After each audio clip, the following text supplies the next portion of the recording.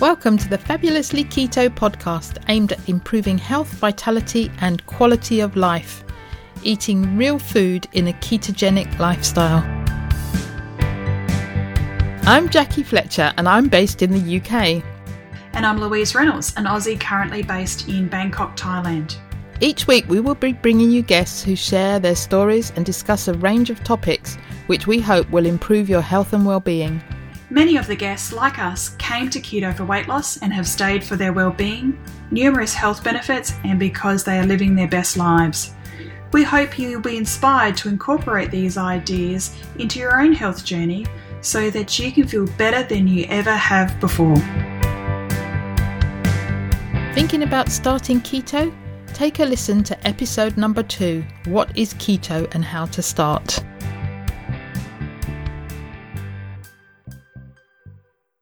Welcome to episode 90 of the Fabulously Keto podcast, and today I'm interviewing Pam Devine, and Pam is the other half, both in life and work, of Doug Reynolds, and we interviewed Doug last year in episode 46.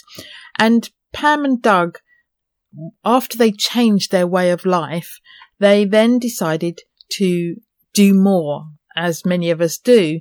And so what they did was they started an event called Low Carb USA, and it was an offline event that happened and people went to the conference.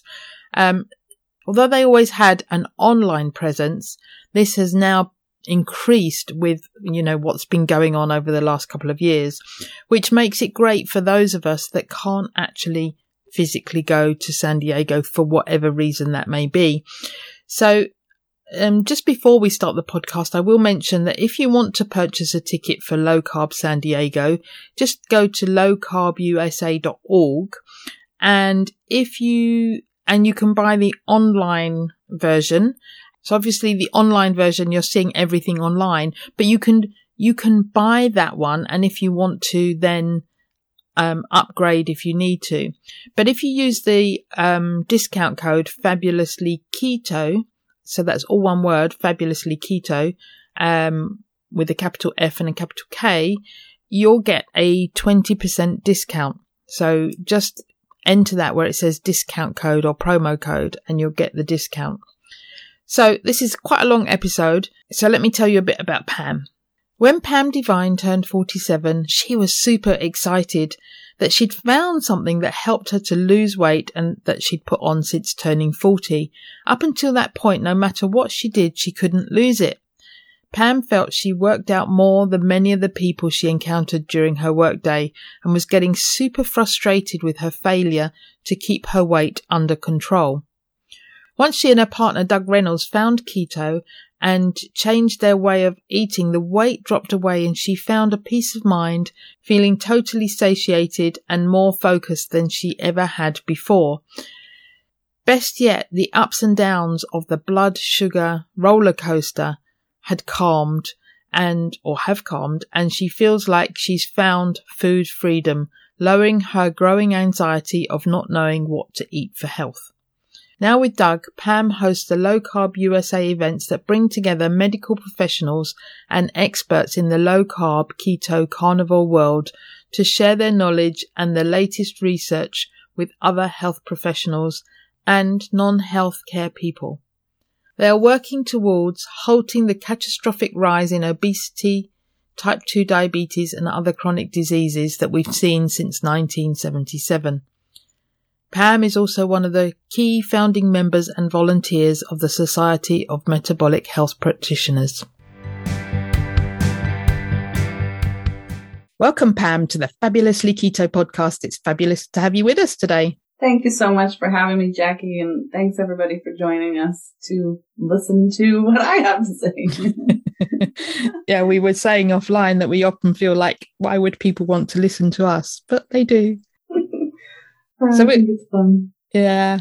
And we get to talk to really cool people when we're interviewing people and being interviewed. So I think that's wonderful. So we always start with, where in the world are you? So I am Doug Reynolds and Low Carb USA. We're in San Diego, California in the U.S., Southern California, close to the Mexico border. Well, we're more northern San Diego, but yeah. Lovely. Wonderful. So, yeah, I said to Doug that and Dr. Brian Lenskis, that I spent a few days in San Diego, which I absolutely loved. So it was great. Long time ago. We hope you can come back again soon. Yeah, they might not let me in. So let's start with what led you to low carb. I know some of your story crosses with Doug, and for the listeners that haven't heard our interview that might be new to us, we interviewed Doug about a year ago. So if you want to go back and listen to that one. But so I know some of your story will overlap because you were together before you came across low carb, but tell it from your side. Let's hear your side of it. Yeah, it's funny because we do have a little bit of different view on, and I tell a little bit of a different story, and he often tells it the same way and from his viewpoint. And so, we do see it a little bit different. We started, it's hard to believe it's been 7 years. We're probably going into our 8th year this summer. We're recording in May. I think you said you were going to post this in June. July will be, 7 years going into our 8th. So, 2015, we were introduced, I got an email, that said something about ketones versus glucose for fuel. And he was like, what is this? I've never heard of anything like this. And, him being a runner, he started looking at it from an athletic performance, a fuel. When you think of fuel source, you think of performance or, athletics. And we had been doing a lot of athletic over the years. So he tells the story about how he's been a runner for so many years. He's learned in the Army. He learned that if he ran, he could get out of some of his Army service on the weekends and go and run. So he started getting interested in running and started running the big long marathon in South Africa. I joke that he runs marathons for training runs for this long marathon. He hasn't done them now for the last 10 years or so, but we were really involved in our local running community, big running club, volunteering and running and training, and promoting what we thought were healthy, supplements, kind of, vitamin supplements, energy drinks. We used to bring the sugary drink. People will say sugary pink sugar water. We've talked to people after, who were even low carb at the time and we didn't realize. And they're like, I remember when you used to bring that pink sugar water, but it was carb loading, for running. And the conventional wisdom. I remember talking to someone who must have already been a little bit low carb because she said, do you have water or does this have sugar in it? And I said, yeah, you need sugar to build muscles and to fuel. And she rolled her eyes at me and I thought, that was weird. I didn't understand that alternate thinking, right? So we've been doing health, expos at corporate offices. During their lunch break, there was a community organization that we belonged to that we would set up a table and we would talk about healthy lifestyles and we would talk about exercise and sleep and all the kind of things that we talk about now, but we were still talking about healthy carbs, and people were still, you could see that there was frustration in people, like they weren't really sure. These things weren't being effective for them often. And, over the years we saw that. And both Doug and I, right before we started, were working in a very stressful, sort of a corporate job. It was a startup. We were commuting long hours in the car. We were working in an office and sitting at a desk all day. And we were slowly putting on weight. And we were very active in our running community. We were running 2 or 3 times a week at least. Not doing the marathon distances, but training to get up to it. And then we were talking offline a little bit, Jackie. We were doing 2 or 3 days worth of martial arts at that time. Usually 2 classes in a row. Sometimes a 45-minute class. Often we did 2 classes together back to back, so 90 minutes. And we were still putting on weight when we were doing all this activity. Yeah. I would being in the office, I would want to get out and I would walk at lunch. I would walk to get lunch. And I was noticing my pants were getting tighter and I was like, just getting so frustrated. We had a couple of places that we could go from our office for lunch. And I always had in the back of my mind, like, eat healthy, get the, there was one place that was a little more expensive, but they were cooking fresh. Everything they cooked, was lovely, like a salmon and soup and, all homemade in their kitchen and salads but there was often rice. So I was like, brown rice. I was going to get brown rice. I was going to get whole wheat. And the other place was a little deli, not super high quality food, but they made some of it themselves. And it was the same thing. Get the whole grain, get the salad. They always wanted to sneak a cookie into my bag. And I'd always say, please don't put the cookie in my bag. And he'd still do it. Sometimes he would forget, or sometimes he would just think, you need the cookie. And I love to give people the cookie, and he would still put it in there. Of course, once you got it, you've got to eat it, haven't you? Yeah, right.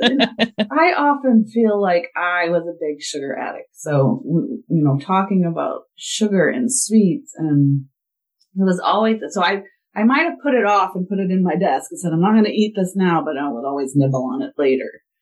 And, I want to go back to breakfast at that time. So I was all trying to eat real healthy, breakfast. It was, oatmeal, and I had gotten away from that terrible, already made processed oatmeal with all the sugar in it. I stopped doing that, but I did that, in my 20s and 30s when I was working long hours in the hospital or the doctor's office, and I'd mix it up. And sometimes I'd even eat it quickly in the car, and it was full of sugar, or I would eat it when I first got to the office. And 2 or 3 hours later, even that, I was starving. But even with eating, a more homemade type of oatmeal, I had started trying to add some protein to it, with, mostly in this form of nuts. I don't think I ever put any protein powder in it, but I could have done that at one time. Yeah. And then fruits, like, raisins or cranberries occasionally, but I usually had it with a banana. I usually had it, if I was really hungry, I'd have a low fat yogurt with it. I used to buy one that said, no added sugar, but it still had the fruit, kind of combination mix. And so they were kind of leaning a little bit away from the sugar, but I was still getting it in the form of the oatmeal turning into sugar, and the banana and raisins. And the raisins. And then sometimes if I was in more of a hurry, I would just eat one of the bars, and they were supposed to be like a protein bar, granola bar, and that would hopefully be a little less sugar, but I was still really low fat. So, and coffee, and I was still having sugar in my coffee. And we would go to Starbucks sometimes on the way, and I ordered a skinny mocha. Well, skinny only meant that it didn't have fat, and it still had a ton of sugar. Yeah. So 2 hours later, when we got to the office, I would, get to working, and 2 hours later, I was dying. I was hungry. I was getting a headache, and all I could think of in the back of my mind was eggs. Like, I wanted hard-boiled egg or an egg salad at the deli that was around the corner. So I would say, Dad, I'm going to run over there. He says, you just had breakfast and it's going to be lunch. I said, I just have to have something. And it was the protein and the fat that I needed. Yeah. But I, didn't, at the time, I wasn't realizing that I had been missing that in their first meal. So that was like my snack. And I would go and I'd get hard-boiled eggs, sometimes, something like it was probably just the egg, maybe something like a sausage or something. That's quite good that your snack was quite high protein, high my fat, body low was carb. telling me that I needed it. Yeah. The protein and the fat.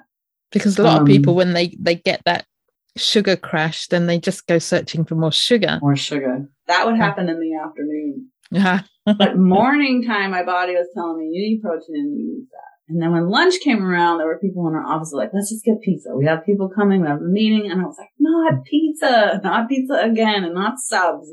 It's too much bread. Like, I was already trying to get away from bread and pizza stuff. Like, so I don't know if I was really smart enough to actually take the toppings off of the pizza and then eat my salad with it.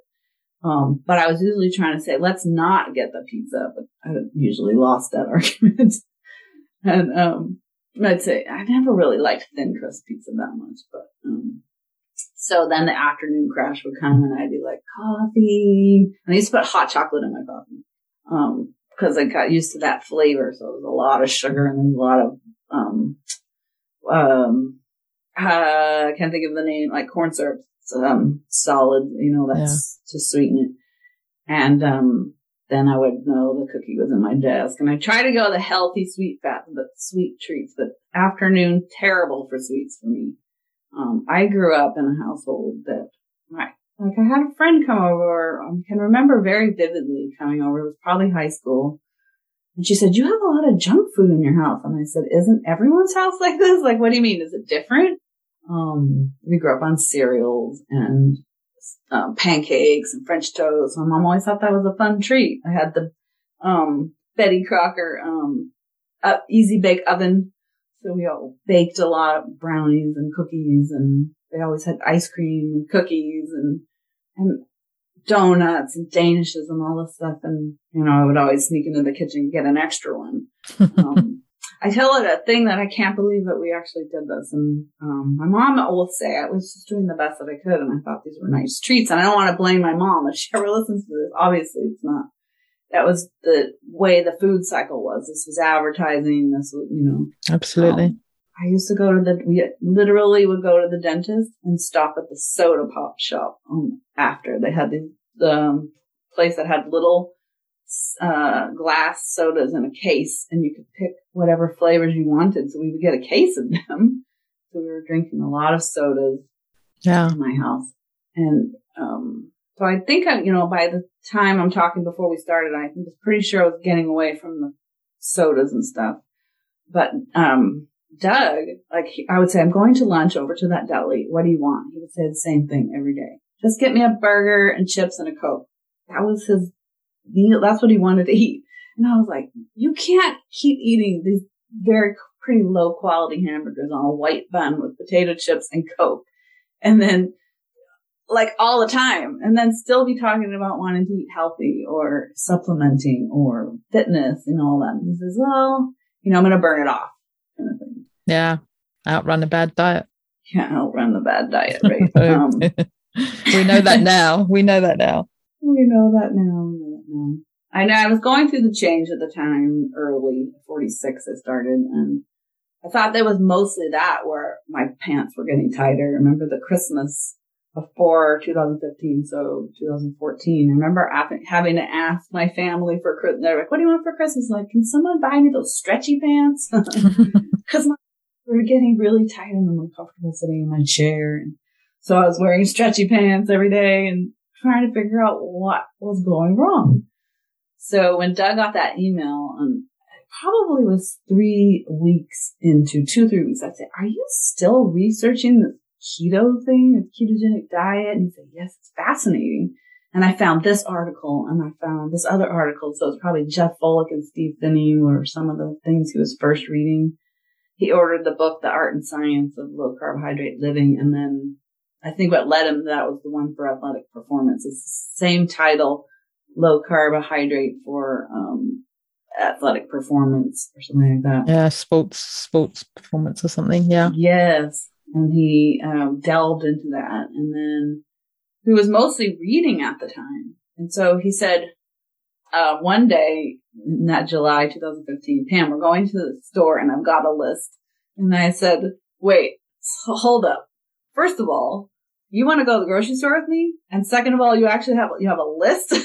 I always have to laugh about this because there was I would have to pull him, "Can you go to the grocery store and help me?" And he's like, "I don't want to, never wanted to go to the grocery store." And so this time, interesting. Okay. What's on the list? Cream, butter, bacon, meats, some vegetables, all the things that we know, green leafy vegetables.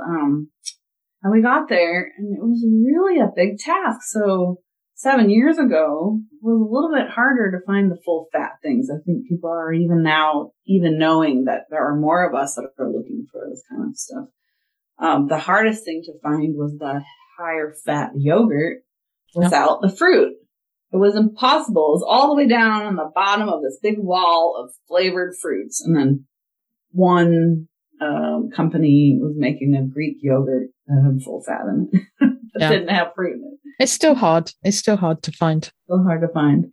And it's I've even found a full fat, goat yogurt at our local, more of a health food store. It's a chain and it's getting bigger these days, but which has been lovely. But I've kind of evolved over the time, lowering my fat a little bit. So we'll get into that some more. But yeah, we made the switch, with what we knew. And, I think we were probably doing back before in that probably spring and fall of when, I was still trying to figure out healthy stuff. I think I saw someone talking about bulletproof coffee and I said, somebody's putting butter in their coffee. That's disgusting. I will never, ever, ever do that. Guess what? Who started doing it and realized if anybody's listening to this and they're new to this, butter is actually cream, come to find out. And it doesn't just sit on the top. You can actually blend it in, but I've just stirred it in and it was great. But, I got into blender coffee with butter and a little bit of coconut oil, or, probably evolved into adding some collagen to that. So for skin and bones and connective tissues, hair and nails kind of stuff. And we were making some mistakes. I think we were including some things that we didn't realize were carby. I had a really hard time actually giving up beans. I didn't have as much hard time as bread. Like I was already kind of thinking bread is, more fattening, but beans were harder for me. Hummus. Oh yeah. Okay. Hummus, like chickpeas. I always like to put red, kidney beans in my salad. Yeah. With the cottage cheese and then a, vinaigrette on top of it. Those two, whenever we went to Mexican food, I have a harder time not eating the refried beans than I have with not eating the chips and the tortillas, which is fine. I'll just have a few of them every once. We don't go that often anymore. We don't go out to eat that much anymore. We'd much rather make our own stuff so then we know all the ingredients. Yeah, exactly what's in it. I'm with you there. You don't have the oils and stuff. So, there was a Sunday. Doug used to, when his parents were still in South Africa, we used to call him on Sundays. And I remember he finally decided that he was going to tell his parents that we were doing this. It's probably in the October timeframe. So we've been doing it for 4 or 5 months. And his mom said, that sounds like the Tim Noakes diet. And Doug went, wait, what? His ears lit up and his eyes lit up and his ears were wide open. And he said, wait a second. My running mentor, my hero, is doing a low carb diet. And she said, yeah, I think he calls it Banting here in South Africa. And so while we were talking, he was Googling it on his computer. And then he's like, come to find out Tim Noakes is doing this and has been talking about it for a number of years, and led us down to another rabbit hole of finding the online conferences, because he had done a low carb conference in South Africa. And I think he'd attended in Australia, Low Carb Down Under. And then he started watching more of these educational videos and presentations with science, more of the science, more of the doctors talking about it being even more beneficial for other things than performance or weight loss. So that's mostly what we had heard about. I think we were starting to learn, and to hear a little bit more about the benefits, health benefits, neurological benefits, clearing the brain fog, being more alert, but also it helping with maybe Alzheimer's patients and other neurological conditions. Like, I think we ended up going to a conference at Jeff Fullick's, or maybe he saw a presentation where he was talking about it being good for traumatic brain injury, head injury, and things like that. So as we started learning that this had more applications than just weight loss and maybe as an alternate source of fuel for performance, we started really going, scratching our heads and thinking about this a little bit more. Over those next few months, we were very similar to everybody else. When we started learning this, we started wanting to help more people. We started looking at people, you just can't help but wanting to share what we've learned, right? Yeah. The reason why you're doing the podcast, Jackie. Yeah. You want to hear other people tell other people's stories to help more people. Yeah, absolutely. He had seen In South Africa, there is somebody that I think Prof was working with at the time, the Real Meal Revolution, John Proudfoot, was, I don't know, we might have seen him in a video or some course or something, but he had some online content that we learned from, and we saw the list that kind of said green, orange, red that we've incorporated in some of our stuff now, but it was, I didn't realize that we shouldn't really be having that many beans. We had kind of gone down in the summertime of eating a lot of watermelon, and that's not really a low sugar fruit. I think some of the ones you get might be lower sugar because they're not real ripe. So it didn't taste real sweet to us.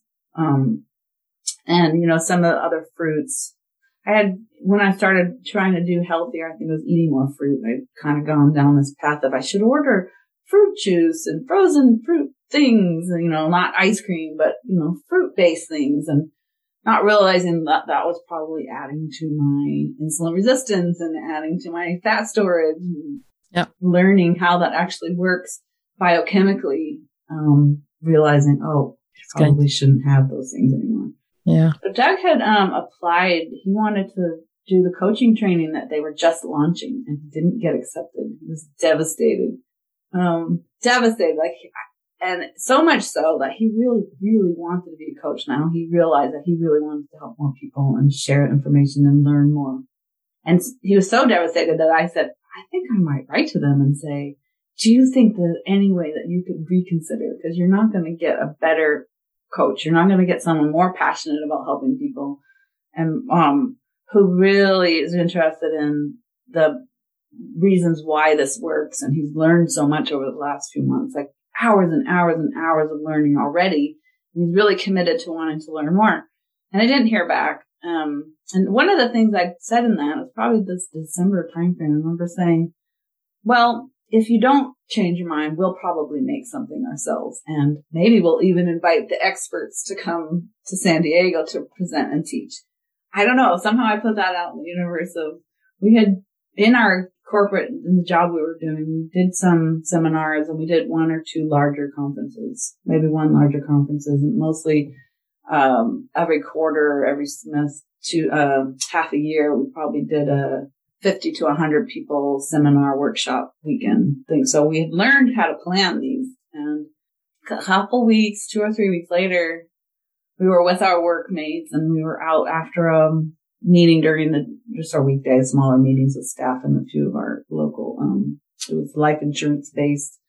So agents were with us training, and we went out. It was his birthday. He says it was my birthday, and everybody left. And I was been trying to help our workmates, and nobody was really listening to us, and we couldn't understand why they weren't interested. But we knew that other people were. And he says, maybe we should do a conference. Maybe we should get 1,000 people in the room. He says, I was pounding my fist and I was saying, we need 1,000 people in the room. We need to teach more people. Cause I didn't know this. I didn't know what a ketone was, and how come I didn't know? There must be more people like me. And just next day he woke up and he tells the story. He says, I just started writing to people that he had heard from and learned from online, and they started saying they would come. We planned it. I woke up. I remember I woke up and he says, well, I invited 10 people and they all said they'd come. And I'm like, how long have you been working on this? It's not that late. And he says, I woke up and I started writing to people and they all wrote back and said they would come. And I was like, okay. And he was so surprised. Both of us were surprised. So he says, start calling, hotels. I'm like, right now? Are we going to think about this a little? Because making that commitment to a hotel is when I started calling and finding out the tens of thousands of dollars and hundreds of thousands of dollars that some of them charge. I was like, what is this thing that we've just gotten ourselves interested in doing? But now that I think, if I remember rightly, that was 2016. Our first one was planned for the summer of 2016. We started planning it in January. We didn't have a website. We started planning how, get the website. He'd already probably started writing a course. So behind the scenes, he was writing the course that he wanted to be a coach. He wanted to teach. That was kind of originally what we thought, let's do the course. But at the same time, we started planning the conference and we really just went that direction. And July 2016 was our first conference. And So the one this year, we're coming up to 6 years. And it's our 17th conference, I think, in that time frame. I don't know how they've added up so quickly. Usually we thought we would do one in San Diego. And then everybody who came was so excited. We got letters beforehand, and we couldn't believe how much this was going to mean to some people. Like, they've been learning the same as Doug had or we had over the years from people. And they say, I can't believe that Gary Taubes is coming to town, and I'm going to have a chance to meet him. He's my hero. He changed my life, and he probably saved my life. And it's like, wow. We couldn't believe that. There was a lady, she wrote, and she says, I can't believe that you're right down the street from my work office, literally like a block. And I can't believe that you're planning to have these people come to town. It literally changed my son's life. He had a rare glycogen storage disease. It's called McArdle's.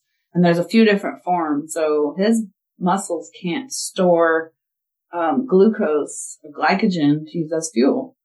So he would literally wake up in the morning and he couldn't get out of bed easily. And there's something, I don't know how the body actually started processing fuel, but it would just take him time.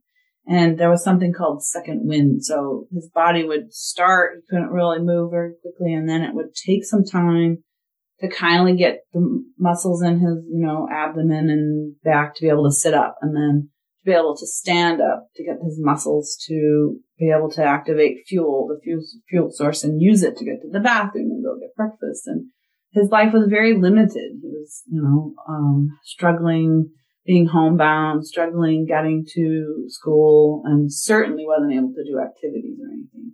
I don't think he was homeschooled. He could actually go to school, but he was a teenager when they learned this. And having ketones is an alternate source of fuel. So he's now able to turn off that switch. And you've probably talked to people about it and kind of taught the audience, and we'll have new people learning, is you can switch your body, like we're talking about, from being a glucose burner to being a fat burner. Yeah. And so he has that alternate source of fuel, where he actually went over to the UK with somebody, coach, mentor that he had met, and trekked across the UK at one point, just between high school and college, I think. And Fantastic. Just to hear that story, they introduced us to 4 or 5 people that they've known in their group. It's a similar thing worldwide, where this isn't an accepted standard of care. It's an alternative standard of care. I hate that word, but it's not the widely accepted standard of care. So they have Facebook groups, and they talk about it, and they try to help others and teach others, like the type 1 diabetes community is trying to do. And it's not widely well accepted. There'll be people who were getting offended and angry and upset and saying, this isn't good for my child or me. I don't want to do that, and we shouldn't be talking about it. And so they were sharing those frustrations with us. 5 of the people came. One of them had a daughter. She was a Italian who lived in Sweden and had a daughter. She came to the conference, traveled from Sweden. There's a doctor in Canada who had it, who traveled down and attended the conference. Another man, I think, from Texas. And we asked them and let them present of it. And I remember thinking, they're on the stage, and there's all these doctors and researchers in the audience. And I'm thinking, I wonder if anybody can help this message grow, or, the teaching. And I was looking and saying, Jeff Bullock's in the audience listening to this, and maybe he could do research, and a few other people. And I didn't realize Eric Westman does a lot of research himself. I've learned so much over the years about his efforts, and so much research and papers that he's written, been involved with. He partnered up with I think she's a dietitian. I don't think she's a nutritionist. I think she's a registered dietitian from Scotland in the UK, Emily McGuire. And they actually wrote a case study, and they took 3 or 4 of those people. And within 6 months, 8 months, I think they had a case series written with 3 or 4 of those people in that group. And it was published, and it was something that other medical practitioners could look at and see and find, and they could use and take it to put in these groups. So it could give more confidence and validity to this as a treatment option for people suffering with this disease. So, and I couldn't believe that happened. Things like that happen all the time, where bring people together in these conferences, and they put together a group effort, or a collaboration will come out of it, or something. Like, say Jackie met your partner and started a podcast. People have done that. People have exactly. done research, or formed some kind of organization, or just friendship. Last year, somebody volunteered, and she says, I met my friend Holly at your conference in 2019, and we've become fast friends. She says, I've gone up and visited her in the Bay Area. She's come down here to LA for one reason or another, and we've met, we've stayed together. We roomed the next year at the conference together. So it must have been 2018. And she says, and I want to volunteer, and Holly's coming too again, 2020, when we got to go back live again. So people, they make friends, they make collaborations, and do some important work. It's pretty crazy. Yeah. And you've probably got lots of friends that you've made over the years that maybe you would never have come across before. And we were talking just before we came online about Joanne McManamy. She's in Florida and I'm here in the UK. We met online on a Zoom call, and I interviewed her on the podcast. So she's came over. We went out up to Cambridge to see another podcast host. Yesterday we met up and went for lunch, and all these friendships that you have that you just would never have come across these people before. Worldwide. It's astounding. This community has some of the nicest people you will ever meet. And Dr. McManamy is one of my favorite people. Shout out to Joanne. I think we also started out online. And then I saw her sign up for the conference, and I was excited. I forget if San Diego was her first one. Even though we have a Florida event, she came to San Diego, and I can't remember if she had come to the Florida one first, but she was at the last Florida one, and she was at the last San Diego one, where we actually had a chance to talk.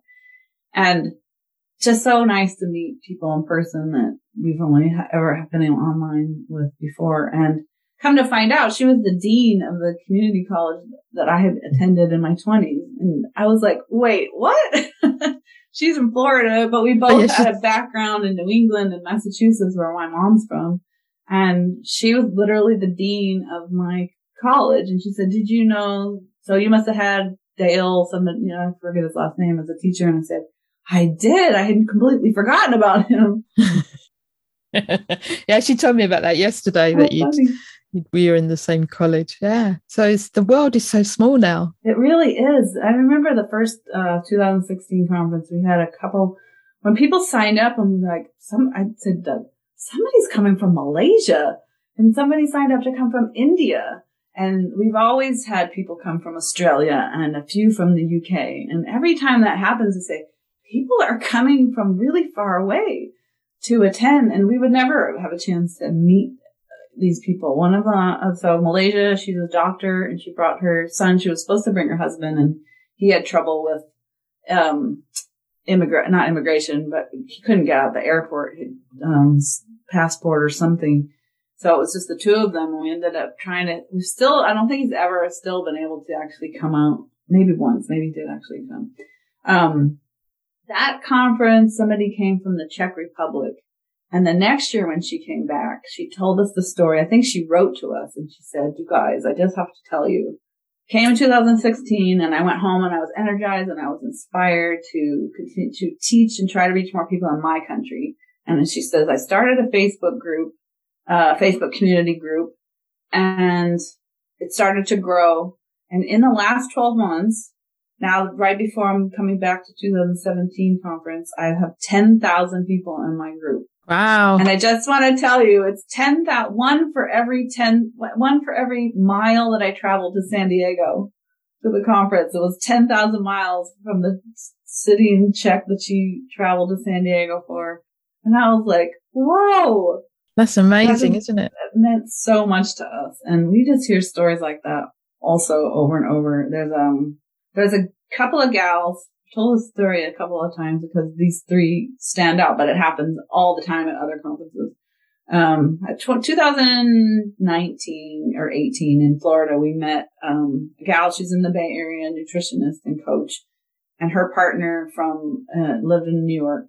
They go by Gabby and Lolly on social media. And at the time, I think they had also met online and decided to meet at the conference in West Palm Beach. Gabby, nutritionist in the Bay Area. Lolly, also a bit of a athletic performance running background. So that was her interest. And they decided to meet at the conference in West Palm Beach. And after the conference, they thought, we need to do more to reach people in Spanish in our communities that are both originally from Venezuela. And they made a real big effort to go onto Instagram and do Instagram lives and do a lot of posts on Instagram. And they came bopping in a year later when we moved over to Boca Raton, and we were excited to see them. And they had kept in touch with Keto Mojo group. We were sitting at the table, and it took them a little bit of time. And I think Gemma from Keto Mojo, she said, you have to tell Pam and Doug what you just told me.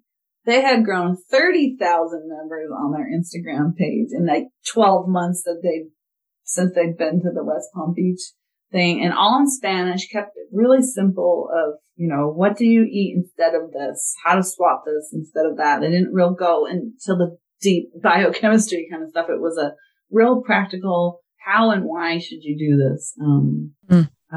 Are you having trouble with PCOS? Are you having trouble with your weight? Are you tired? You have headaches? Do you feel sick? Do you have diabetes? All these kind of things that they would kind of address daily, and then say, okay, so we're a real carb based, being a Latin American, South American country, beans and rice and tortillas and meat and potatoes. So what do you have instead of those things, and swap it out for, and how to spice up a cauliflower rice to say similar, and how do you make a low carb tortilla, and just real fun lifestyle advice like that. Yeah, and I think when you get into the different cultures that people have, when you can address the need for that specific culture, then that's amazing, because not everybody eats the same. We don't all eat the same. We all have different types of food that we prefer. And so I think when you can really address that need that people have to replace the foods that they would culturally eat, I think, that's always going to be a success. And I think, it makes people still feel close to their family and their culture and their home. And it doesn't have to be, if you're going to celebrate a birthday with your family or a holiday with your family and friends, and you still kind of want to keep the culturally similar traditions, because they're real traditional foods, just alternate them with some different ingredients. Or, there's a lot of people who kind of try to teach that mindset of it doesn't always have to be the same, and change isn't bad, but, and it's not, and it doesn't have to be, but you can still kind of adjust the ingredients in that traditional food and have it be very similar. Like, we have our, starting our summers up here in the Northern Hemisphere, and one of the big thing is potato salad to go with your barbecue, that you're going to have to start the summer. And so a lot of recipes out there will be how to adjust maybe use cauliflower and the mayonnaise and the salt and peppers and spices to make it taste similar. Yeah. I haven't tried that one yet. I was thinking about it the other day. And as you were saying that, I was thinking about, we interviewed a lady called Christine, and she does Black People Keto.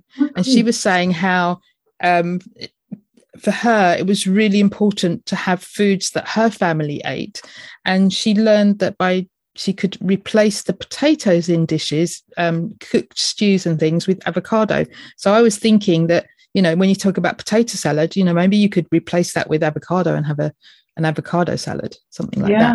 Would be a similar texture. As I was saying it, and when you said Christine, I thought maybe you were saying Christy, and it reminded me of Christy Sullivan. She does Simply Keto with Christy. Talk about somebody who has huge following. She's now written many cookbooks. She's in the south of the U.S., so they, Southern cooking, Southern home cooking is a whole thing. And it's very cultural, and it's very, everybody's very familiar and traditional about it. So one of the things that she we have some, when you sign up for our newsletter, I think we still have her recipes. And one of them is in a stew, a beef stew that she uses radishes as a replacement for potatoes.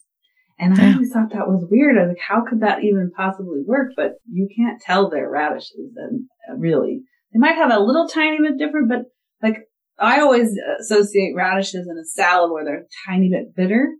They kind of lose that bitterness when you slow cook them in the sauce with the beef. I've seen people roast them like you would do, like cut them and do roasted potatoes. I think I've tried it before as well. Roasted beets. I mean, I'm saying beets, radishes. Yeah. And there's a lower carb, another root vegetable that's lower carb. It's not, is it turnips? Turnips, yeah. Turnips are a little lower than a potato or they're quite a lot lower, yeah. Mm-hmm. So some people will do those. And I know people that make turnip chips. Oh yeah. As in French fries. So they'll fry them fry, not a chip like a thin round, but not like your potato chips, which are our crisps, but your French fries, people cut them into the French fry shape and then fry them over and deep fry them in some tallow or lard, and that works well. That would be fun to try. At our events, we've been able to teach the chef at the hotel how to cook a low carb dinner for us. And he's going to be on his 5th one here in San Diego. And the last few have been very similar menu. Last 2 anyway were the same. And also in Florida, we switched hotels and taught both chefs at both hotels go over what we don't want as ingredients, what's good, what kind of fats. And they've been doing kohlrabi, which is a root vegetable, kohlrabi fries. So I think it's a bit of a form of a yam type, turnipy type thing. And they've done them really nice. Kohlrabi, I don't know. I might have seen it in the store. And then when we were traveling in Australia, we were able to go and visit Gary and Belinda Fettke in Tasmania 2 years in a row. The last time we helped put on a conference in Indonesia, in Jakarta, and we all went. The Fetkes went, Georgia Eid and Eric Westman went and spoke to a big community there. They were trying to teach more doctors. And then we got that beautiful opportunity to go back to Tasmania again. And we were at the farmer's market with Gary, and he came across the stall that was selling, and it actually said a low carb vegetable, celery root. Celeriac, yeah. And he was so excited. We took a picture. His grin was about this big. He's like, people are talking about low carb at the farmer's market. And it's so much because of his influence. Teaching there in Tasmania. Yeah. So I saw that on a menu one time, and but it was a seasonal thing. It was online, and then when I got to the restaurant, they had changed. It wasn't that season, and they were having something else. I was like, darn, I wanted to try the celery root puree that was on the previous. So you've got the conference coming up again in August. The end of August. In San Diego.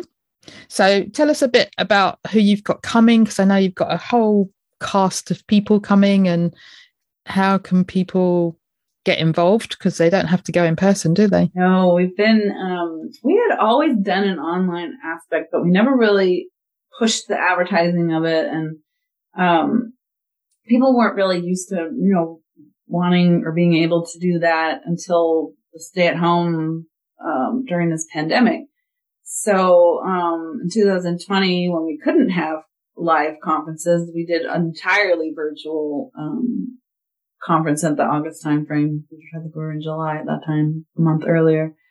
And like 800 people came. It was fantastic. And we all felt like we could get connected like this. And we'd been all in our home, and people realized that they could do it that way. So when we could go back to in-person conferences, both of the last 2 in-persons were right in the middle of a spike of whatever different variant it was. And so not everyone was comfortable traveling or couldn't travel, or, couldn't come from the UK. I think one person came in Florida, Phil Thompson. He's been active in our community page. But we just had people sign up again last week and the end of the last month special for, to come from Canada. We've always had many Canadians and couldn't comfortably leave Canada, the last one, and without them knowing that they could get back home easily after quarantine. We've always had Australians, so hopefully people from Australia will be able to travel again, and our UK friends. But all over the world, we've got some people again. The Malaysian doctor, she's supposed to speak in a breakout or do a poster presentation. We've got somebody who's come from India a couple of times, and he's been wanting to come back, so hopefully he'll be coming. But we're hoping and praying nothing changes for in-person conferences, but everybody will have the opportunity to watch it online. And all the recordings are also available for either sign up. So you don't necessarily have to watch every single one live at that time because you're in the UK and there's a time difference. You don't have to stay up all night and watch them live. But it's fun if whoever can join live, because we try to keep up with I actually monitor chat sessions that are going on during the talk and during the Q&A. And when Doug lets me call out the questions that are online live to the speaker from my chair with reading it off the computer, and they can hear the presenter answer their question if we get the chance. Doug likes to give priority to people who are there to get their questions answered first, but we've been able to get in a lot of online questions over the last few, and that's fun and valuable for everybody. People get to know each other there. We can encourage people to get onto our Facebook community, connect there as well. Like you have a Facebook group, and people get to meet there, and then sometimes they get to meet in person later. Yeah. Yeah, absolutely. So, let's see. We've got, I mentioned Gary Taubes. He spoke at every single one of the San Diego ones. This is the 7th annual. Yeah. Gary Taubes will be returning. It's hard to say here. We're in, end of May, the title and topics of everybody's talks, but normally we kind of know what they'll be talking about. Doug, when he gets into early to midsummer, he'll start getting the, abstract and the, the outline of the talk, and he'll get the title and get it on the schedule. But currently I don't think he's got anything on the schedule yet with anybody's specific talks. But Gary usually talks about, from the practitioner side, historically nutritional recommendations, where things have gone and influenced what the dietary guidelines recommendations are, what standard of care and medical practitioner guidelines have been, and why. And his last book, The Case for Keto, was mostly from the practitioner's viewpoint and educating practitioners to be able to be comfortable with and learn how to make changes that might be more beneficial to their patients. Like Dr. Unwin, our favorite UK doctor, who, talks about how he had to learn from a patient who came in and said, I didn't follow your advice on eating all this carbs and healthy carbs or whole grain carbs or anything, and covering my blood sugar with medication to lower it. So our conferences focus them where medical professionals can get continuing medical education credits or continuing professional development credits. So we want to encourage as many healthcare professionals to come as possible, especially if they're new to the conversation. We've got many who return who are very versed in the conversation, and then people can learn from each other, but they're geared so that they can also be easily comprehended by a layperson or, such regular people. Yeah. I have some medical background, so I can, revert back to some of my education, but I'm not practicing, and I was never in patient care. I was in, diagnostic imaging. So I learned a lot about practice, what the body, how it handles and processes fuels and stuff like that. But that wasn't my main thing. So, you mentioned Brian Lenskis, who's here in San Diego with us. Yeah. He's speaking he's again. Lovely. And he's so great. He tells a story about how he had struggled himself. He had he always struggled with his weight, and he was getting frustrated like so many of the professionals would say, like Dr. Unwin tells the story. He was Dr. Unwin was saying, I want to change jobs and just not getting satisfaction and not helping people like I wanted to. And, Brian. Yeah, he was going to retire. He was looking at retiring. And now he's like, I'm going to keep doing this because I'm making such a difference. And it's so inspiring to him and brings out that passion again. And so much, him they're able to just get so much more satisfaction and do the things they wanted to do with helping people and treating patients. So Brian, he's talked about a few different things. One of the couple of great talks, he's talked about getting people off medications and how to teach practitioners to de-prescribe medications. So instead of that prescription cascade of putting one on one and then needing another one, how to get people off. And so going again across that broad thing about how cutting back on carbohydrates, and teaching your body how to use a different source of fuel often leads to your blood pressure getting better. Obviously, we've been talking about your blood sugar getting better, blood pressure normalizing, blood sugar normalizing. People don't need as much pain medicine because their arthritis is getting better, their inflammation is coming down, headaches are getting better a lot of times. All different kinds of medications that or GI tract and all different things that they can get people off of them. And he has a great presentation about that. He's been talking a lot more about the gut microbiome. He might talk about that. I know that's one of the ones he's been talking about. He did it for the Society of Metabolic Health Practitioners Grand Rounds. Robert Sivas will be returning, also South African, that we met through the Noakes Foundation. We got really close with them over the years since we learned about Prof. Noakes. Doug was able to reach out and actually connect with him and his team, and we traveled to South Africa and met him in person. It's fantastic. It's like a dream come true for him and me. Yeah. We were like, we're sitting in the same room with Tim Noakes. And met his team in the Noakes Foundation, and then they became our global training and education partners with the online courses. We didn't have to develop all of them together ourselves, but we do it, together. And we met Rob Sivas there, who's presented. Brian Laskis has presented there. But Rob talks a lot about carbohydrate addiction.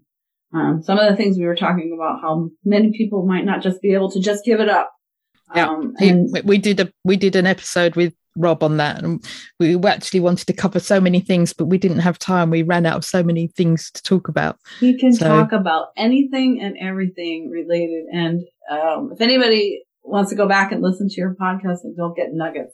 If you want to go to lowcarbusa.org and toggle through the menu where it says videos and free videos, Diabetes Understood series with Dr. Sivas is phenomenal. Doug said, Rob, we were at dinner one night. He had been in San Diego, and he says, Rob, we've got to get this down. Like, you have so much wisdom, and you can't fit into a podcast in 60 minutes. Like you were saying, in 90 minutes, it would go on for 3 hours, and you still wouldn't ever cover anything that, all the stuff that he could talk about. So he said, when you get home, Rob, Doug said, send me an email with some topics that you want to cover, and then we'll get online and we'll start recording these. And he sent him an email with 13 topics. And then it turned into 17 at one point. So there's about 17, a series of 17, and they're all about 60 to 90 minutes, maybe even 2 hours. And it goes through how to start a low carb diet and why, what is insulin resistance, and then really covering carbohydrate addiction and how to use emotional buoyancy, substituting what you might have usually done when you ate junk food or processed foods or sugary foods, to going for a walk or playing with your dog or doing a hobby, and not playing sports to win, but doing sports for the gratification and self-gratification, and a little bit more self-love than a lot of us learned how to do. And it has such an amazing message. But he goes through biochemistry. He goes through type 1 diabetes, type 2 diabetes. What if you fall off the wagon and you need to start over again? Again, self-love and self-care, and don't beat yourself up. And goes its whole, so much more. So we'll see what he wants to talk about this year. He's covered a wide array. If anybody ever wanted to join our membership, Low Carb USA, we have a membership, and you can go back and watch all of the talks, are all available. Those ones are free. The membership is a fairly low cost for the amount of 17 conferences that you get, or 16. I don't think we have, probably 15. I don't think we have the Indonesia or this one day Virginia that we did. So, yeah, he talks about kids and health, mental health, ADHD, ADD. That's also on the free videos and in a real good presentation. So let's see. There's next. lots. So much. Dr. Steve Phinney's returning again. He's a legend and talking about research in the ketogenic diet, that he's been working on for decades.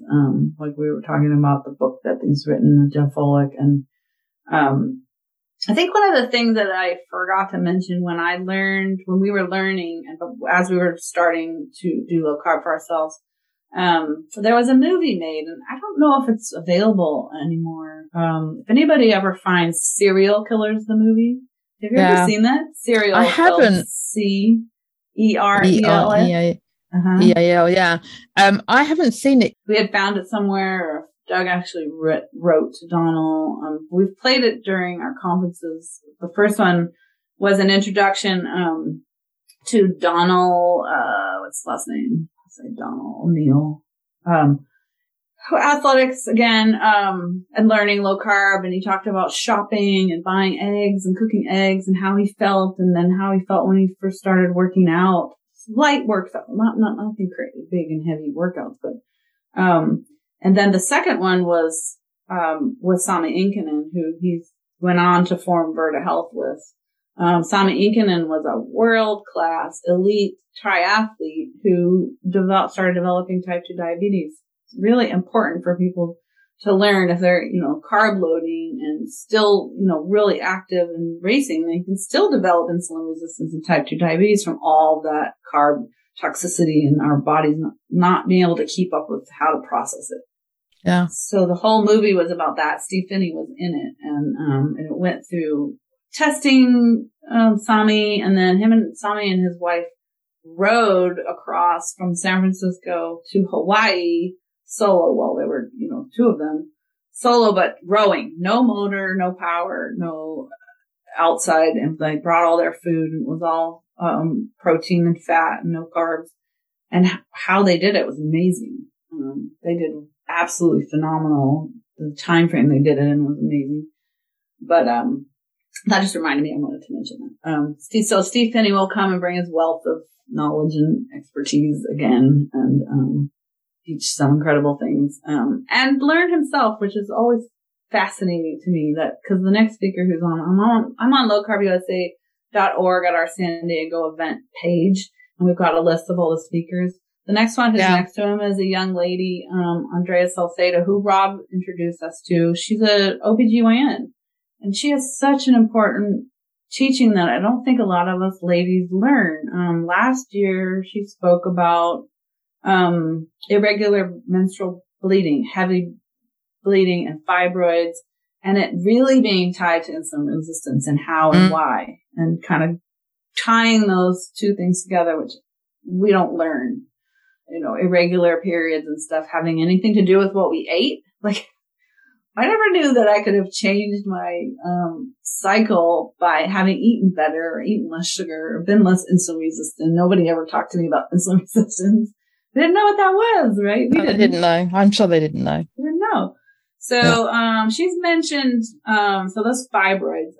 She's mentioned, people have asked about endometriosis, and everybody, we often learn about PCOS, having an insulin resistance once we get into this community, but I don't think OBGYNs are also teaching PCOS and infertility and polycystic and all of the side effects that people get from estrogen dominance and PCOS can also be addressed with addressing insulin resistance and lowering sugar and carbohydrates and getting healthy fats and protein. So she may talk about that. She may talk about menopause, which a lot of us ladies want to hear a little bit more from an OBGYN about.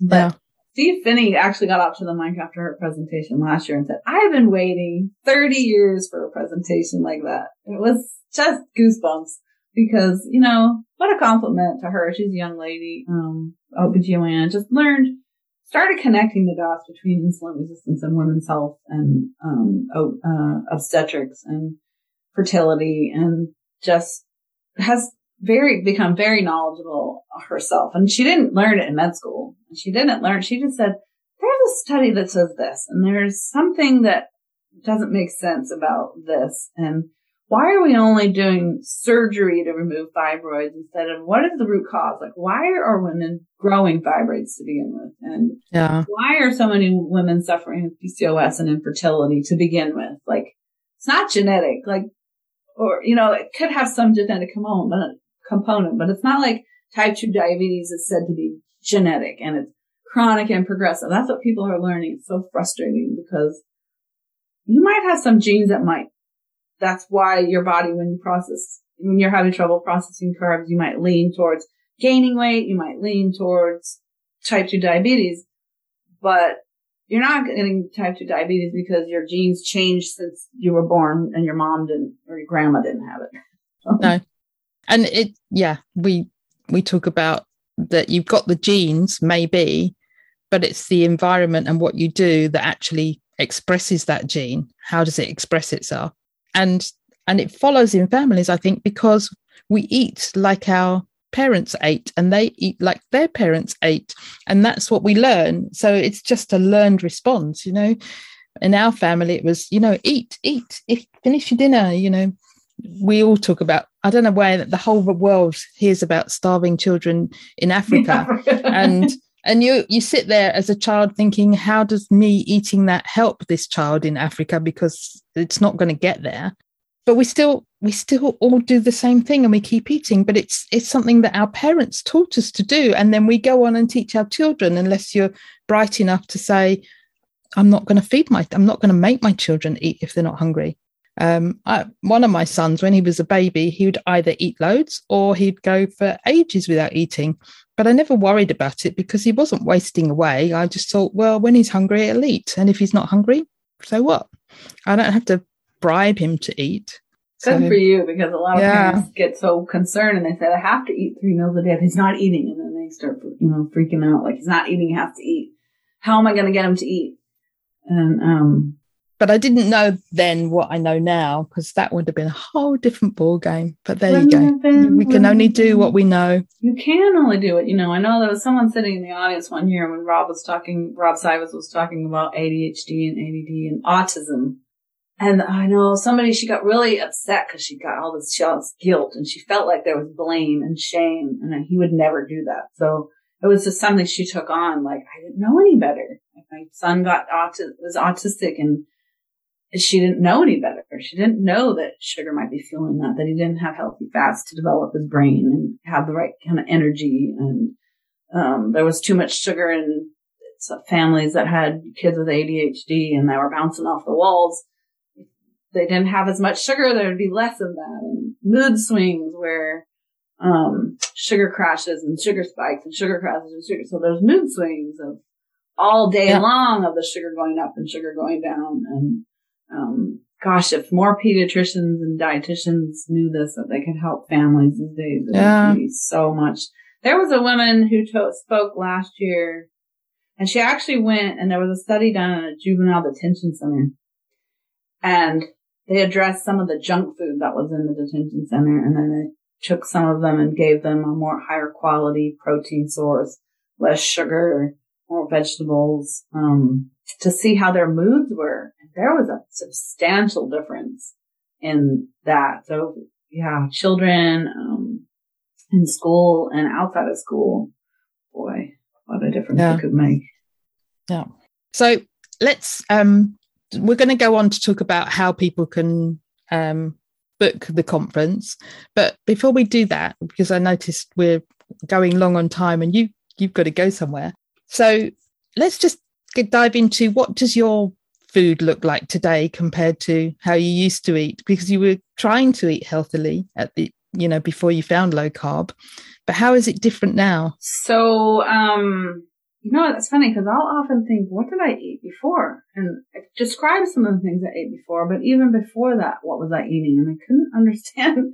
I could never understand, like, what was I eating? I ate a lot of packaged foods and lean cuisine. I don't know if you have something probably like that over there. Yeah, we have lean cuisine, yeah. Frozen and lean protein, and it's usually a pasta or rice. But I try to focus more on protein these days. So Tro Kalayjian has a thing where he talks about, what does he say? Keep it simple. And he says to his patients, meat, poultry, fish, pork, eggs.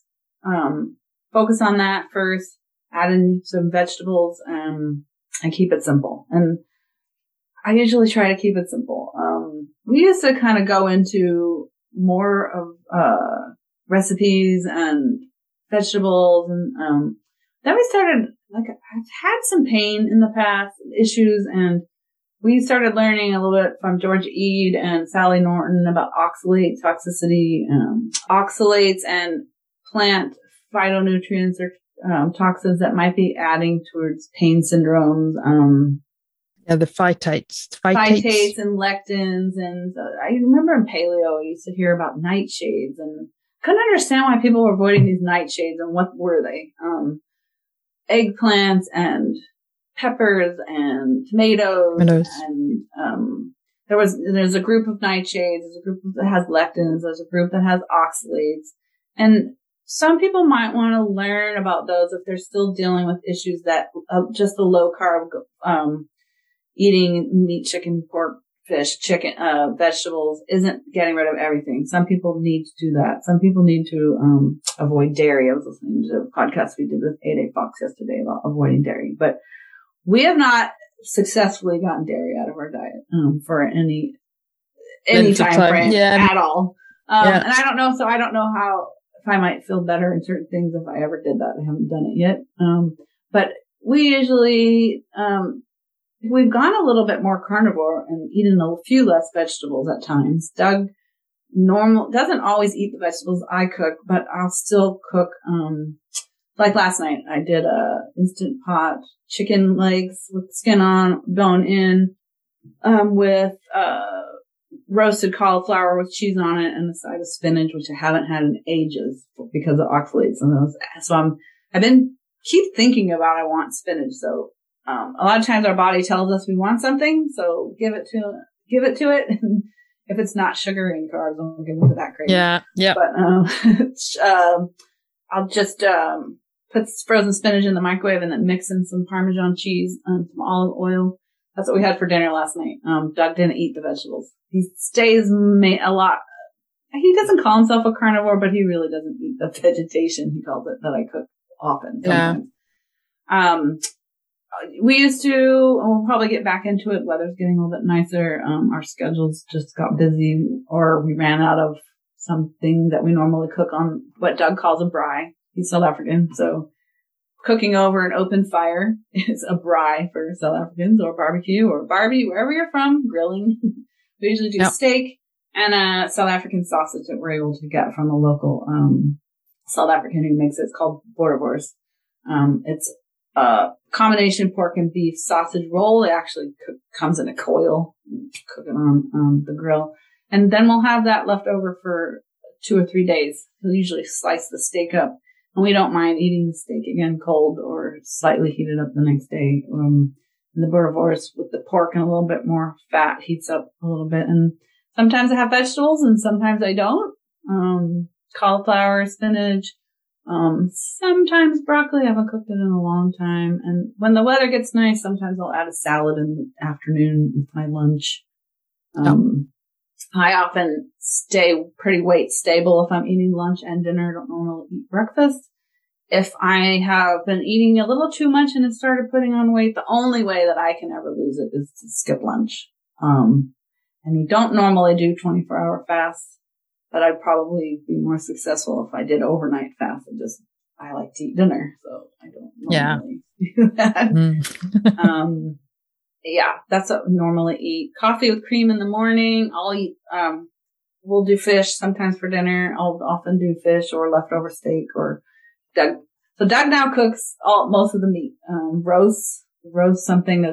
There's a lovely, recommendation on our YouTube channel about, reverse searing roast. Slow roasting it, 275 for a little bit and then finishing off in a hot pan with butter to sear it. Salted butter, and that also goes as good as a gravy. It's delicious. Oh, sounds good. So Louise calls Andrew the grill master. So when at the moment Andrew's in Bangkok still, and Louise is in Australia. But when they're together, he does all the meats and she does all the salad stuff that goes with it. So she calls him the grill master. So it sounds like Doug's the grill master in your house. He has gotten to be the grill master, and does the roast and the burgers. Now, last Christmas, after the virtual conference in 2020, which we stressed out, so it was so hard for us. We did it just the two of us, and it was so stressful. We laughed because you would think the in-person one's the first one we did. We were stressed, but nothing like putting on a virtual conference, the two of us from our home that we just moved into, and trying to make sure that nothing went wrong was incredibly stressful. So after that was finished, he calls it a Weber. It's an American grill. I think it's called a Weber. Most of us in America call it a Weber, but they learned in South Africa they always call it a Weber. So he calls it a Weber. Charcoal grill. And it was back ordered because everybody was at home cooking, and he didn't get it for like 3 months. So finally around Christmas time, 2020, got it. And then he really wanted to research how to do grilled meat. So I was fortunate and lucky enough to be the taste tester when he cooks beef ribs, pork belly, or any of those other. He's done the roast on there, slow cooked over the grill, and they melt in your mouth. Unbelievable. Oh, lovely. So I was just telling him he should do that soon. So Pam, I know that you recently been really upset with the death of Adele Height, and I know she was really instrumental in the guidelines and the SMPH. Such a mouthful. Who came up with that? SMHP. SMHP. Yeah, see, I always get it wrong. Society of Metabolic Health Practitioners. So do you want to talk a little bit about the work that Adele was doing, and because I know you were working closely with her, weren't you?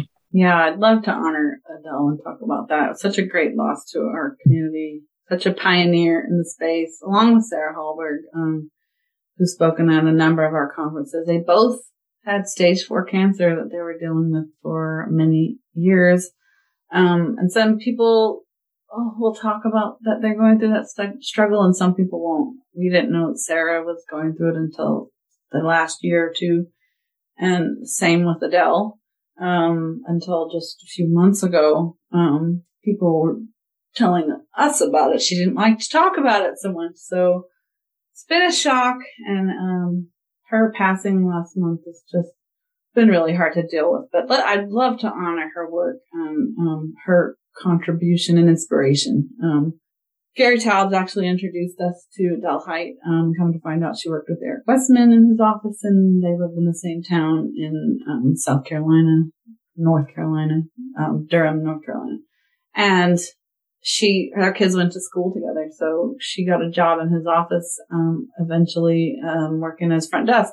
And she started seeing the results that people were getting reducing carbs and under medical care. And Gary focuses a lot about dietary guidelines and what are the national recommendations that are outside healthcare. Those are what Adele will often say. Dietary guidelines are for healthy people, supposedly, because we know that 88% of our population in the UK, and I mean, the study was done in the US, but around the world, up to or over 88% of people are not metabolically healthy.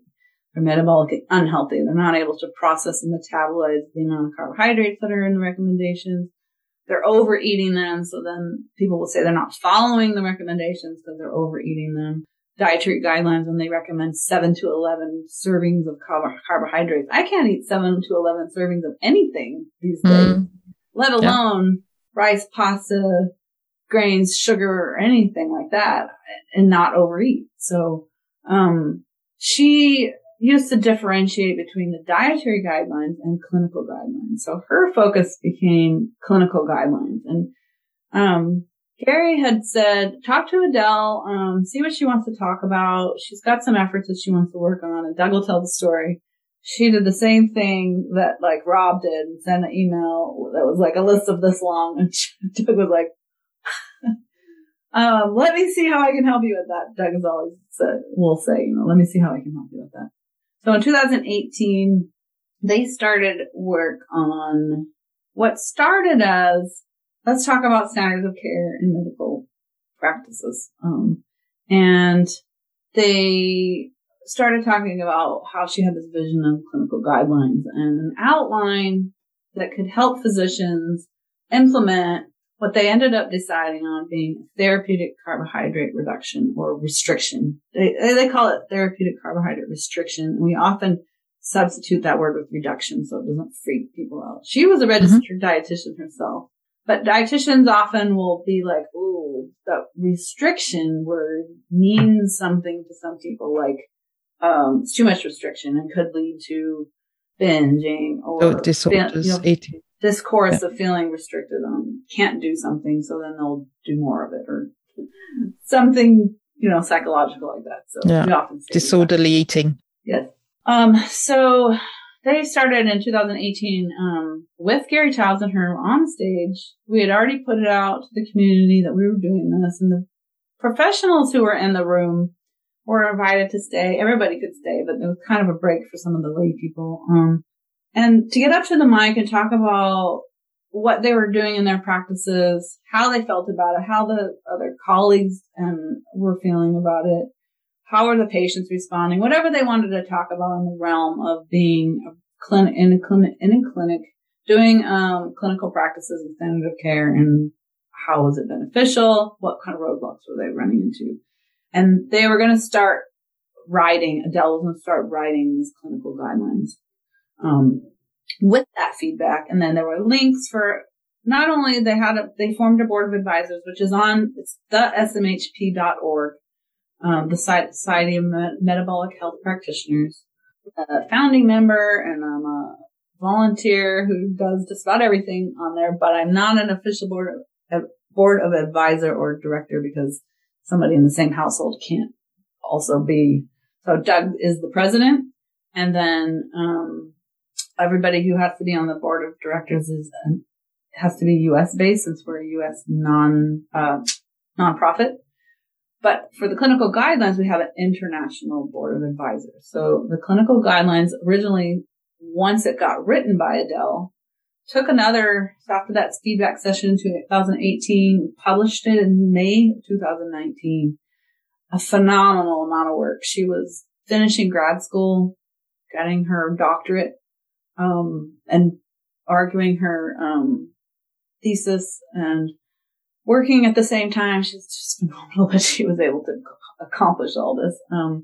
But it was clinical guidance were originally published May of 2019 on lowcarbusa.org. And then in May, during the pandemic, I often say it was our pandemic baby. It took about 9 months, March 2020, and was launched in December 2020. And the clinical guidelines moved over to be hosted on the Society of Metabolic Health Practitioners. Anybody who's a physician who's needing any guidance on implementing therapeutic carbohydrate reduction in their patient population can use these guidelines. It goes over the history of low carb recommendations. It goes over what things to look out for. It goes into the definition of what is a low carb diet. So very low carb, moderately low carb, and there's about 4 or 5 different categories of low carb there, and talks about medications, really important. Anybody who's listening, if you're on medications for diabetes, you need to know that your blood sugar is going to change quite quickly when you're eating a low carb, when you first transition to eat a low carb diet. So it needs to be monitored by your healthcare professional. And if they don't understand lowering carbohydrates and what that's going to do to your medication, it's actually laid out on the clinical guidelines. So anybody who's a patient, who wants to be a patient, who wants to print this out and bring it to their physician or their healthcare team or their diabetes educator, please do so. We would encourage you to do that so that anybody who says they don't understand it or they think it's dangerous because they don't understand ketones and what ketones are in relation to ketones as fuel versus ketoacidosis, which is a dangerous biological state that your body can be in during type 1 diabetes normally only. I haven't heard of it a lot. It could be maybe type 2. If you're on insulin, probably. They're on insulin, and they've got some other processes, dysfunctions going on. But so those are all in Society of Metabolic Health Practitioners. And Adele was a big inspiration for helping us start that. She started out on the committee and then she kind of backed off, and now we know why, of working on some of the things and working on other things behind the scenes. So she had a big vision of going on and saying what she called and what we started calling a specific disease state addendums to the clinical guidelines. So for type 2 diabetes specifically. So right now it's a general protocol for covering all of implementation of therapeutic carbohydrate reduction, but not specifically for the specific disease states. So we never got to finish those with her. But we're currently in the process of working with groups of people who have some knowledge about what her wishes were, to create her legacy work. And with Sarah Hallberg, unfortunately, they were working on the type 2 diabetes stuff together.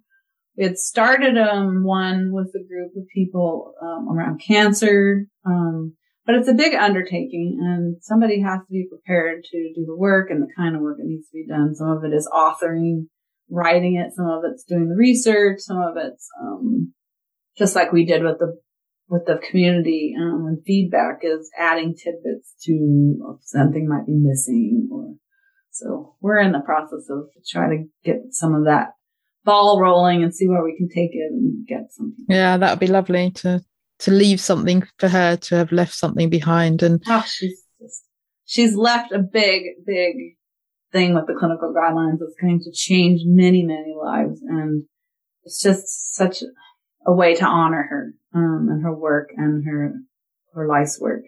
And then if we could honor her legacy and continue some of the work she was doing with groups of people around the world, it would just be, I know she would really appreciate that. So, if you knew Adele or she influenced your life, there's an article on smhp.org about her and her work. There's a few videos interviewing her. She's amazing sense of humor and smile and passion about what she was working on. So you could hear it in her words. And on the article, there's a way that you can leave a comment if she's touched your life in any way, and continue to honor her. And we'll continue to grieve her loss as well as honoring her work. Yeah. Yeah, she'll be definitely talked about at the upcoming conference and sing there. I have a picture. Last August, she couldn't travel out, and I have a picture of us talking about the guidelines from behind the AV. It's like controlled network, the control booth at the back of the room, and it's got her picture on the screens as they're monitoring them, and then her picture up on the screens that the audience could see, and Doug talking. And so she was with us, and she'll be with us again. I'm sure we'll do the same thing. Yeah, lovely. Really good. So is there anything we haven't spoken about that you would have liked to speak about? Quickly, something that we were talking about before we got on. I'd encourage everybody to go on our website and look at the event page. I didn't get a chance to talk about everybody that we're going to be having this year. We're trying to diversify and reach more people and have more representatives for communities of color specifically. We've always had, all different walks of life come and attend. Somebody said, how come there's not more Black people attending? And it never dawned on me that people really actually want more of a representative and someone that they see themselves in to encourage them to come and attend. So we decided we were open to everybody. Everybody should come.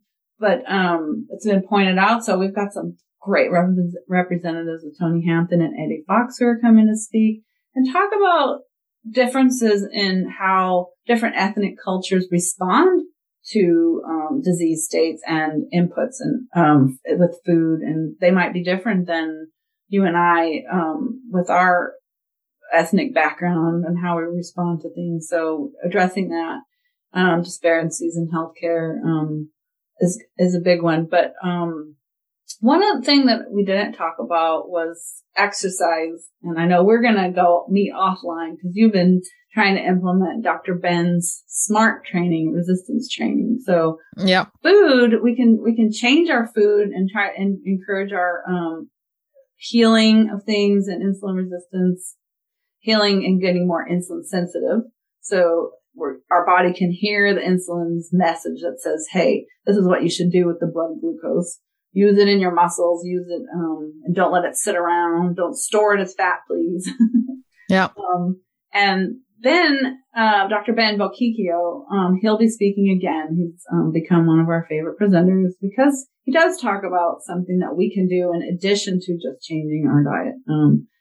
Building muscle, and anybody can do it at any level. So Jackie's learning, and Doug and I are going to coach her a little bit. Dr. Ben does some personal coaching, high-end coaching, but there's videos on our site that Jackie was learning from, and Dr. Ben's book, 15 Minutes to Fitness, is linked on our page. If you, I've got that. Yeah. So resistance training and building muscle, even if you're out of shape, he'll say, just get up and down out of a chair, do a wall sit. If you can't do squats, so you don't have to go to the gym and be like a power lifter, No, you just got to keep moving and keep moving. Yeah. And the way he describes it is move your muscle. So say I'm doing my bicep muscle and I'm doing a bicep thing. Move it slowly, as much weight or resistance as you can do that you can move it, but not like you're going like this. So that's not going to be, there's been a lot of 3 sets of 15, 2 or 3 times a week.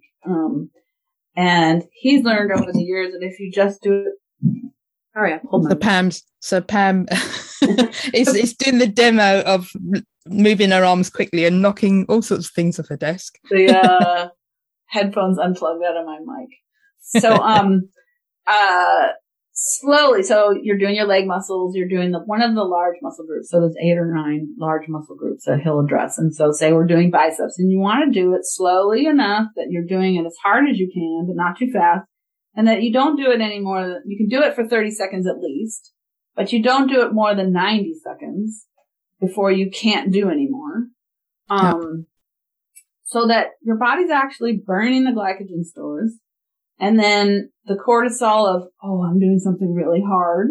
And the release of all the glycogen stores where your muscles say, I have to start using fatty acids, and my body's going to start releasing more of that fat. So we're burning it out of around our muscles. We're pulling it out from around our organs, and we're hopefully pulling it from, where we're storing it in our abdomen and our legs, and using that as fuel. So you're doing a couple of things. And then he also explains how, some of the hormones that are released, human growth factor, and some of the hormones that are released that influence muscle growth, energy. So a lot of times when I would run or do other real cardio stuff, I would get really tired and hungry. That doesn't help on your weight loss journey. So typically we would have been, what is that? Eat less, move more. Yep. So you're eating less fuel and you're trying to move more, and you feel terrible because you're hungry and you're tired. Yeah. And your body doesn't want to do that. Your body says, if you're going to eat less, I need to move less. Or if you're going to move more, I need to eat more. Yes.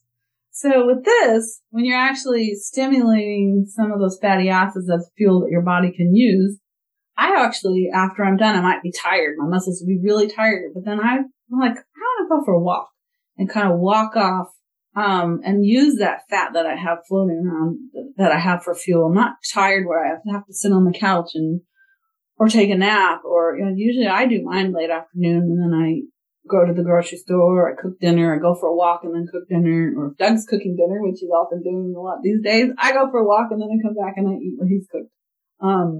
But it's energizing. It shouldn't be that you're just so tired that just exercise, you can't do anything else. So that's one great thing about it.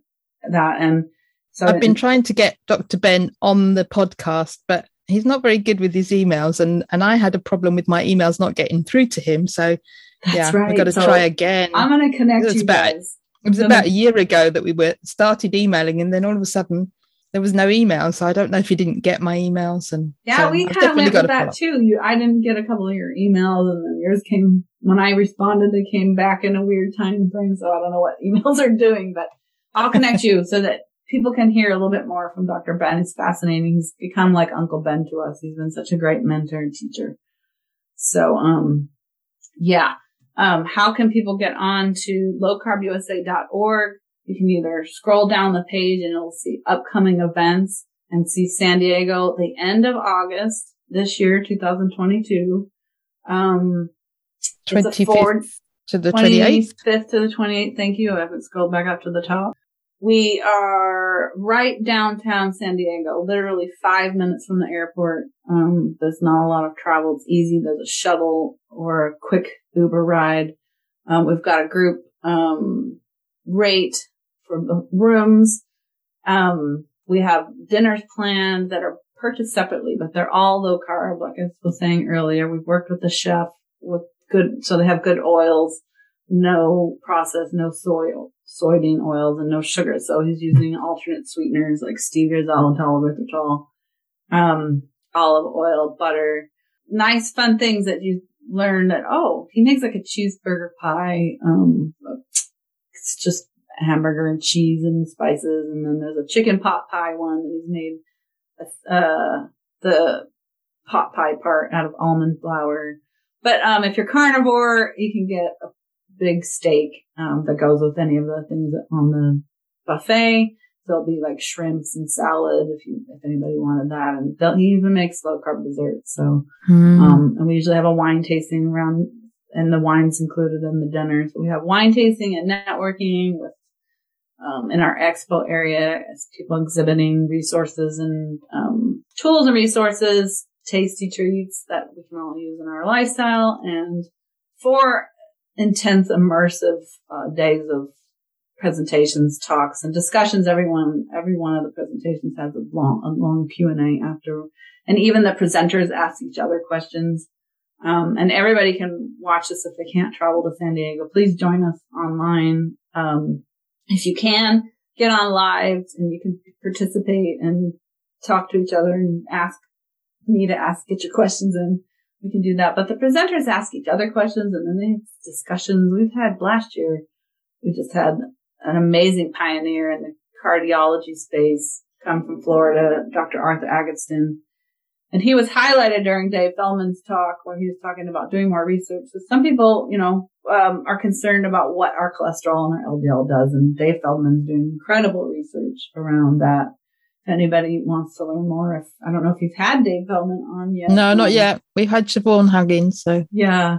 Citizen Science Foundation, I believe is the name of it, or Cholesterol Code is his website. But, Arthur Agatston and Eric Westman and another doctor came up to the mic and was talking to Dave Feldman, and they just had this incredible back and forth discussion about cholesterol and cardiology and what's happened over the years and recommendations. It was pretty astounding. We were all in the room going, I can't believe this is happening, because we've all known their work. So as you learn and learn from these great experts who've been doing this for years, it helps us talk about it to other people. It helps us to learn more about our own health and what to look for. If we're I don't know, Jackie, if you've been following your lab work or following, recommendations to make sure we're doing the right thing, because that's absolutely what we want to do for ourselves and our families.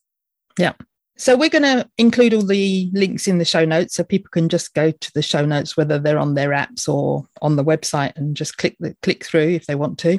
But I really appreciate that. And we'd love to offer all of your followers, anyone who's listening, 20% discount on either the live stream or the in-person registration, which also includes dinner registration and CME registration. Not the hotel room, but 20% off of any of the ticket reservations. 20% off if you use the code fabulously keto. Yeah. And we'll put that in the show notes as well. Yes, absolutely.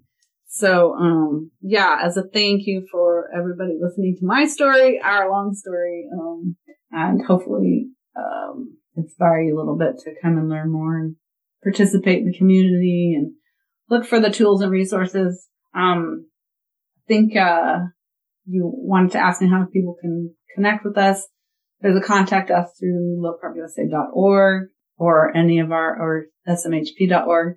So now we have 2 different organizations and 8 different social media accounts that I monitor and manage most of. We have one part-time employee who helps us with Twitter and Facebook and otherwise. So if you send us a direct message there, sometimes there's a little bit of delay because there's so many accounts, but we always try to get back to everybody. Our YouTube channel And everything I think is Low Carb USA on social media, Instagram, Twitter, Facebook, and LinkedIn, or the SMHP for any of those. Brilliant. I'll put all those links in the show notes as well, so people can just click through if they want to. I really appreciate it. And I'm really honored and grateful for you having me on, Jackie, and thanks for your interest in our story and our work. Yeah, it's really good. It's become such a passion of ours that we can help more people. So. I know we've been chatting for ages, but can you leave us with 3 top tips? Yeah. So, what is couple things I covered. Keep it simple. It's one thing that I like to do. Sometimes I like to do a recipe, that's a little bit more, has a little bit more ingredients. And, some of my favorites are Christy Sullivan. I mentioned her cookbooks. They're pretty extensive recipes often. So, cakes and casseroles and, but she has one that's for busy people. Maria Emmerich has some stuff that's, all different recipes and stuff. But for me, I always think keep it simple. Meat and vegetables, an easy fruit and whipped cream kind of dessert or treat or snack. Don't overdo the snacks will be my second. Watch the keto foods that are on the shelves. They don't always have good ingredients. They always often say there are too many carbs. I've been actually getting something that I've been eating like a half a bar. There was someone who, exhibited at our conference, and I don't know if they changed it, but all of a sudden it seems like there's more carbs than I thought there were. So watch your carb count and your ingredients. Try to focus on protein first. If you're not having success and you've come to a place where your weight's kind of stabilized, your body may be pretty happy there. Kind of adjust your intermittent fasting. Like I was saying, sometimes I have to skip meals. You can feast a little bit and then famine. I know people talk about that, especially for women and not stressing their thyroids. But kind of adjust things, and lower your fat if you have to. Don't be thinking that you have to have a lot of fat. That would be my third recommendation. Don't think you have to have a lot of fat. Keto is high fat. It doesn't have to be. You can start lowering it and see how your body does. You may be just over energy. You might just be still having an excess energy intake where your body can't actually burn it off. So try doing leaner meats. I know there's a lot of people talking about like Maria Emmerich and Ted Naiman. Ted Naiman. Diet Doctors even got a lot of it on there. Protein modified. Protein sparing modified fast. Yeah, that's another one of those acronyms that I can never say right. Focus on your protein. It can be lean protein on a few days. Rod Simons has been talking about it. He may have talked about it but he might not have been doing it yet. He's gone over some things where he's seen with his patients. Some of his lab results are also, not only are his patients maybe not losing weight, but he's seen some of the labs changing where their liver is getting a little stressed so lowering the fat for a few days. He'll kind of do like 3 days on, 4 days at the high. 3 days, I think is what he's recommending, a lower fat. Real low fat, but keeping your protein and then going more to the high fat and alternating.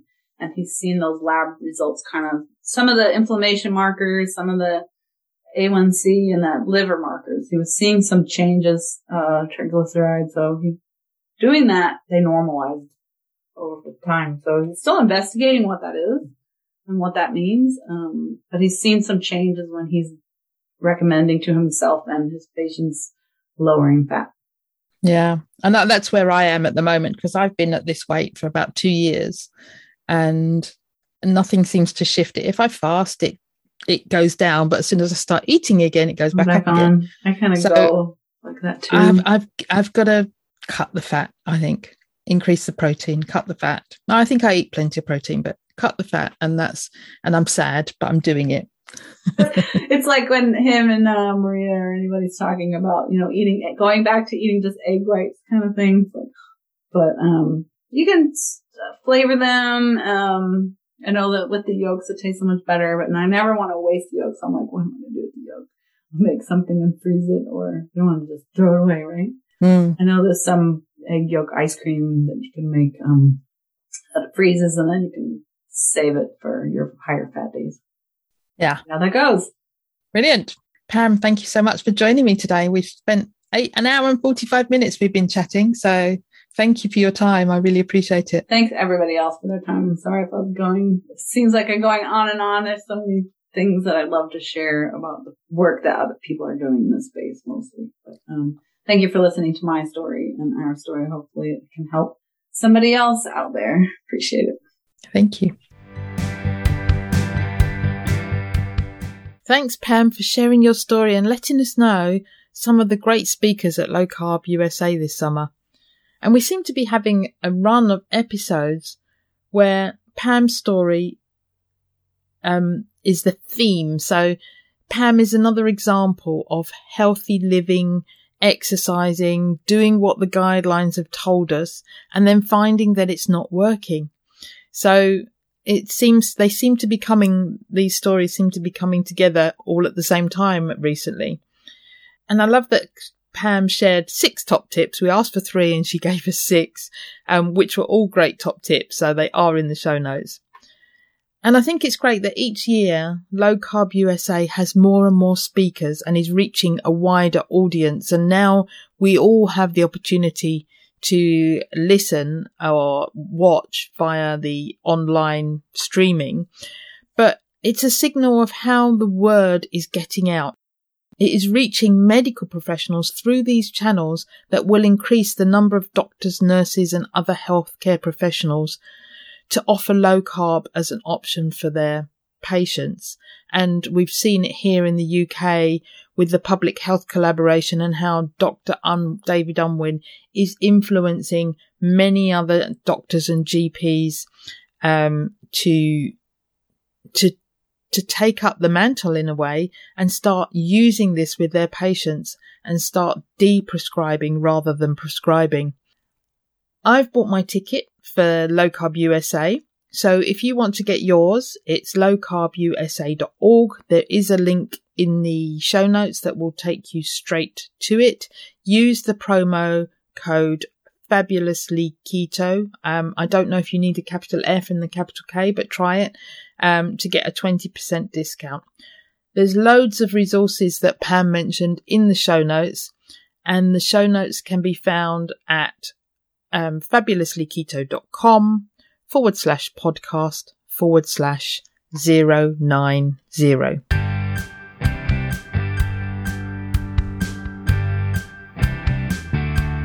It would be great if you could support us through Patreon. Go to patreon.com/fabulouslyketo and you can choose the monthly amount you wish. Can you recommend a guest we can interview? If you can, click on the link in the show notes to send us your recommendation.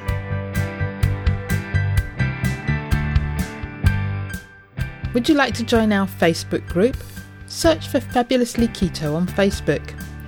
Our Facebook page is called Fabulously Keto and you can follow us there. Or you can follow us on Twitter. Our handle is Fabulously Keto. Or follow us on Instagram, Fabulously Keto1. Did you enjoy the show? Let us know you listened by tagging us in your Insta story or Instagram post using the handle Fabulously Keto1 and the hashtag TFKP. All the links are on the website and in the show notes. If you haven't subscribed to the podcast, click the subscribe button. Reviews help us to be found and reach new listeners. Please leave a review of our show on your preferred podcast listening platform. We appreciate you taking the time and read them all. Disclaimer. The information in this podcast is for informational and educational purposes only. Nothing in this podcast can be taken as advice. Whether our guests are doctors, healthcare professionals or not, they're only sharing their own opinions and stories, and this does not constitute a doctor-patient relationship. It's always best to seek professional medical advice should you wish to make any changes to your current medication or treatments. Also speak to your own doctor if you have any concerns about your health or you wish to make lifestyle changes, especially if you're taking medication.